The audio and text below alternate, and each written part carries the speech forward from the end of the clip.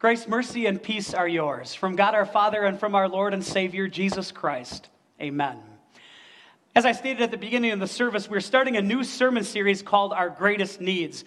And I think we know the answer to this question, but we confuse sometimes, right, what our greatest needs are. We confuse the idea of what we need with what we want.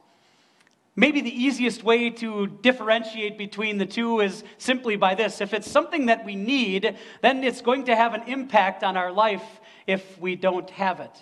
But if it's something that we want, probably life doesn't change very much whether we have it or not. Today, the Bible helps us identify some of our greatest needs from a spiritual standpoint and then provides the solution for those needs in Jesus. So I have an exercise for you this morning. Won't take more than probably 20 to 30 seconds. But I'd like for you to speak to someone close to you and tell them what your favorite Bible story is. If you had to pick a favorite Bible story, share that with someone who's sitting close to you. I'll give you about 25 seconds to do that. Go ahead.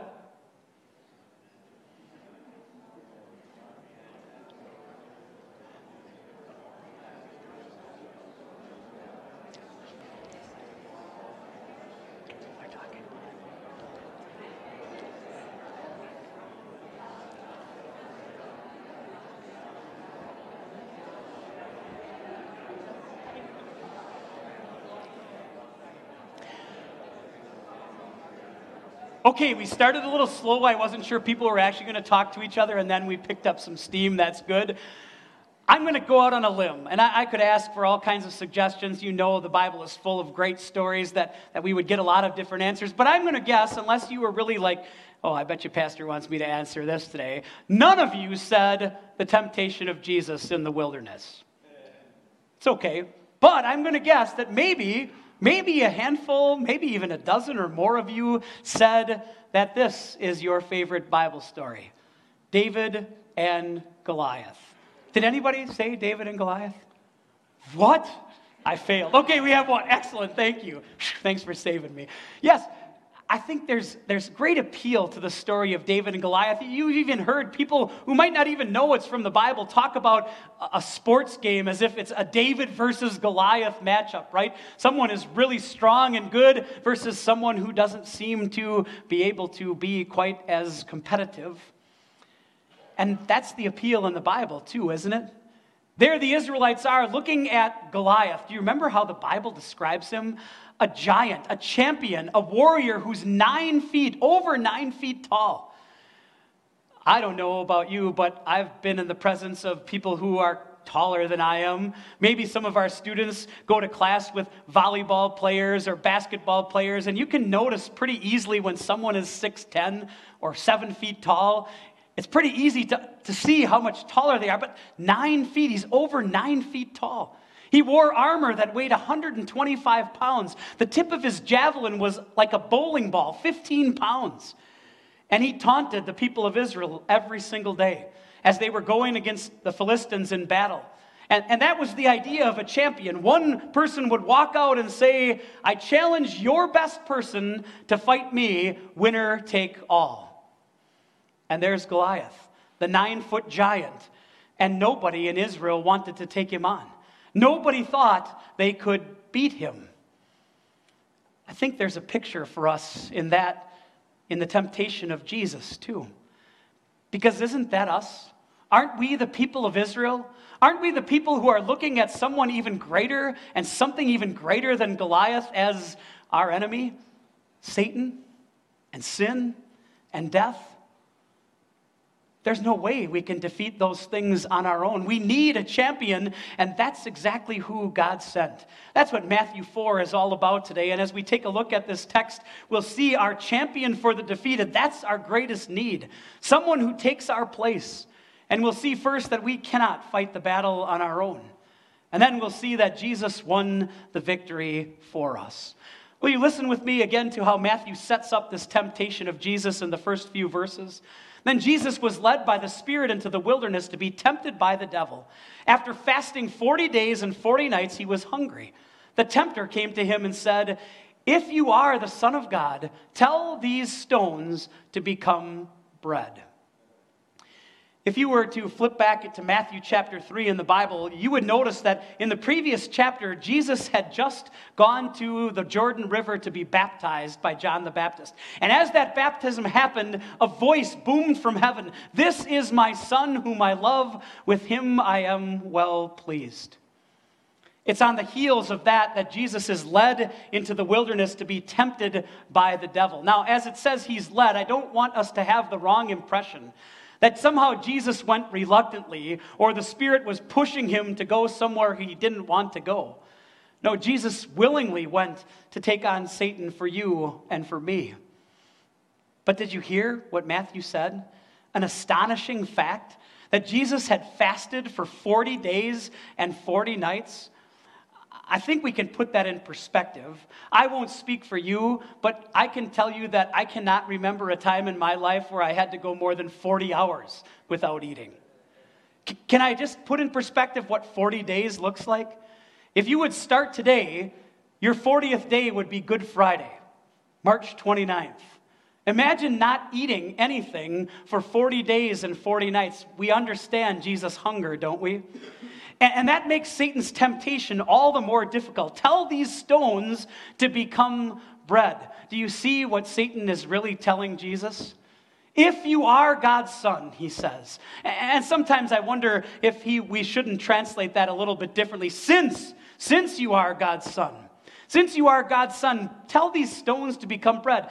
In other words, Jesus, if God really loves you, if God is really good, then none of these bad things should be happening to you. There are 3 names for the devil in this text. The first is the devil, the second, the tempter, and then later Jesus is going to call him Satan. And they're all very fitting names for the enemy that we call the devil. The first one, devil, comes from the Greek word diabolos, and it simply means liar or slanderer. And that's exactly what Satan does. He creates doubt. He tries to make us see things in a way that is not factual. And so we have to remind ourselves who our enemy is. I think one of Satan's greatest lies in our world today is that he simply doesn't seem to be that big of a deal. People don't talk about him. We maybe have the picture of him being this guy in a red suit with a pitchfork and a forked tail, right? No big deal. He trick-or-treats, after all. Have you ever seen that? Someone trick-or-treating as the devil? He's winning when we don't think he's a big deal. Listen to how the Bible describes him. Your enemy, the devil, prowls around like a roaring lion looking for someone to devour. Again, I think I speak for all of us when I say none of us in our right mind would jump into the lion enclosure at the zoo thinking that somehow that was a good idea. And so we want to be wary of Satan. We want to know and recognize the power that he has. But interestingly enough, though he roars, his roar is often quiet, isn't it? He comes to us with that same temptation that he came to Jesus with. If God was good, if God really loved you, then that class wouldn't be so hard. If God really loved you, then you wouldn't be struggling at work. If God really loved you, then your health would be much better, or your loved one would still be with you. Isn't that his message? And how can we stand against that on our own? We can't. And that's why we need the champion that God gave us in Jesus. Listen to verse 4. Jesus answered, "It is written, man shall not live on bread alone, but on every word that comes from the mouth of God." So interesting how Jesus uses the word. His response is to point Satan to the sword of the Spirit, the word of God. He recognizes the lie of Satan, that Satan is saying that very thing, that God somehow is not good. He's offering Jesus an easier path. You don't have to suffer. You don't have to go all the way to the cross. You can just live for yourself. And if God really loved you, then he would let you do that. But Jesus demonstrates his trust in the Heavenly Father, demonstrates his trust that it's God who's going to provide. And he quotes Deuteronomy chapter 8, words that Moses spoke to the Israelites when they were wondering about their hunger. And he tells them that man does not live by bread alone, but on every word that comes from the mouth of God, in response to the manna that God had sent to feed them. You see, what Moses is saying and what Jesus is saying is, yes, physical blessings are wonderful, but more necessary, and far more our greatest need are the spiritual blessings that God alone can bring. That word, the Word of God, something that Jesus points Satan to again and again. It becomes the pattern for each of the temptations that we read about in Matthew chapter 4. But I want to pause just for a second because as I was growing up, I remember hearing about this story in Sunday school and in my Christian day school, and I remember being taught this. And it's a good lesson, but I think it misses the point. I was taught that's how you fight against Satan. You use God's word. It's God's word that is the one little word that can fell him, that Luther sang about in A Mighty Fortress is Our God. And again, that's not incorrect. But there's so much more happening in Matthew chapter 4 than just Jesus being an example for us. This is Jesus taking our place. This is Jesus' active obedience so that we don't have to defeat Satan.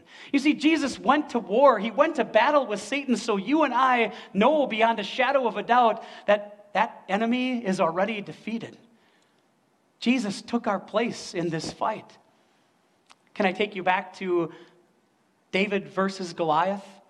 It's similar, isn't it? There the people of Israel were staring across the valley every day at the 9-foot giant, shaking their heads. No way. He's too big. He's too strong. None of us can take him on. None of us will ever beat him. And then God brings David to the camp. And David says, sure, I can do it. Not because I have the strength to do it, but because God will give me the strength to take down the giant. It's God to whom the battle belongs. That's true for us too. When Satan comes to us and whispers in our ear that God isn't good, that he doesn't have your best interest in mind, it's the victory of Jesus that matters. It's the one who stood in our place, the champion for the defeated that we have in Jesus that assures us that Satan is defeated. I want to look at the other two temptations briefly and Jesus' response to get a general sense of how Satan operates. We heard it in Genesis chapter 3 as well. Then the devil took him to the holy city and had him stand on the highest point of the temple. If you are the Son of God, he said, throw yourself down. For it is written, he will command his angels concerning you, and they will lift you up in their hands, so that you will not strike your foot against a stone. Again, the devil took him to a very high mountain and showed him all the kingdoms of the world and their splendor. All this I will give you, he said, if you will bow down and worship me. Jesus said to him, away from me, Satan. For it is written, worship the Lord your God and serve him only. As you take a look at those temptations, you get some insight into how Satan operates. We saw it in Genesis 3:2. Did God really say? Satan loves to create doubt in our minds, to make us wonder if God really cares about us or not. And he did it to Jesus. Even going so far, did you catch it? He employed Scripture to ask Jesus to do something. Oh, doesn't the Bible say if the angels will watch over you, he'll command his angels concerning you to guard you in all your ways? That's the subtlety of Satan. He tries to make something sound so good and then takes it away from us later. That's why I love how Jesus answered him again and again. Each of those temptations back to the Word of God. When he says, don't put the Lord to your test, worship the Lord your God and serve him only. Through the years, I've had people say to me, well, of course Jesus was able to defeat Satan. He's the Son of God. And that's exactly right. But it doesn't make the temptations any less real. Jesus was hungry. Jesus slept. He was true God and true man in the same person. And when those temptations came to him, it was a real temptation.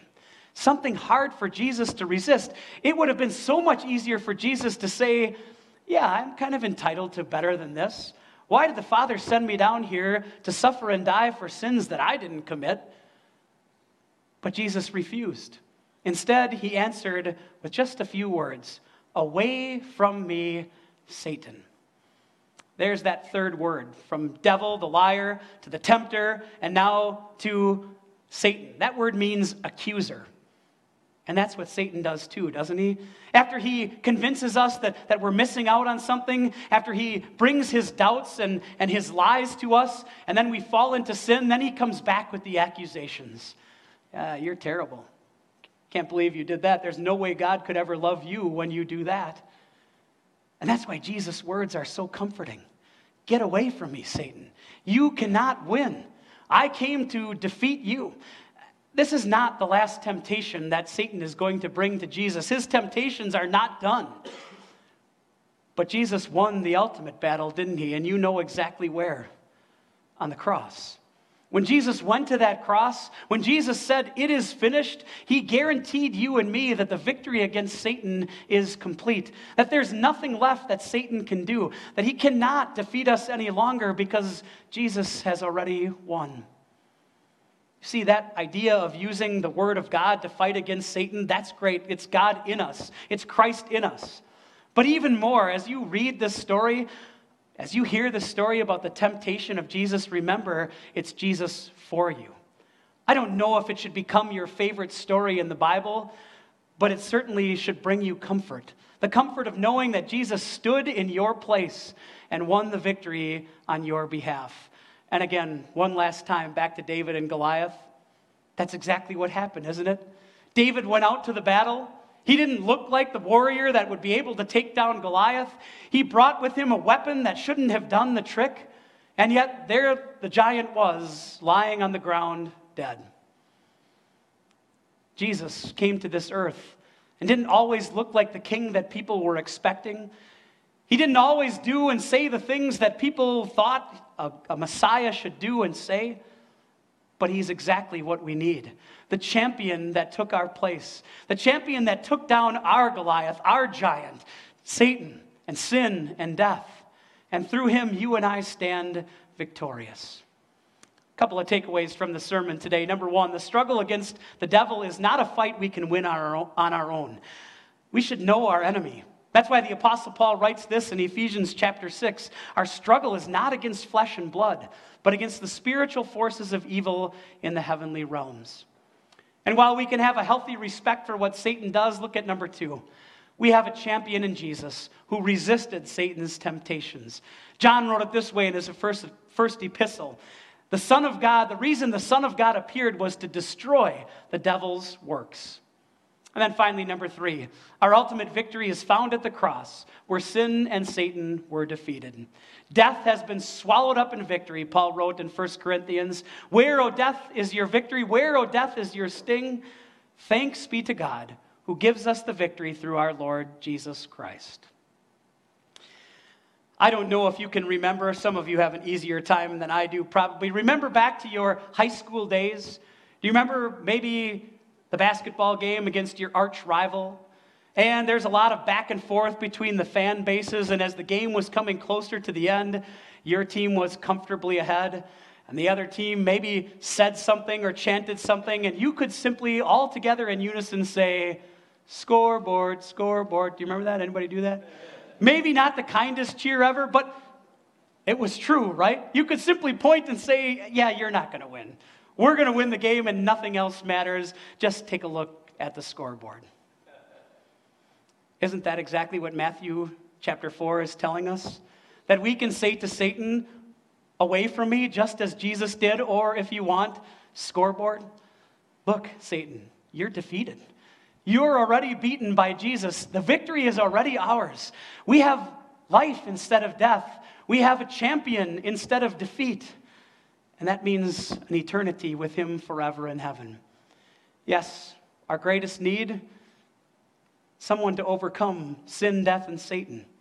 That's exactly what we have in Jesus. Through him, we win. Amen. The peace of God, which passes all understanding, will guard and keep your hearts and minds in Christ Jesus. Amen.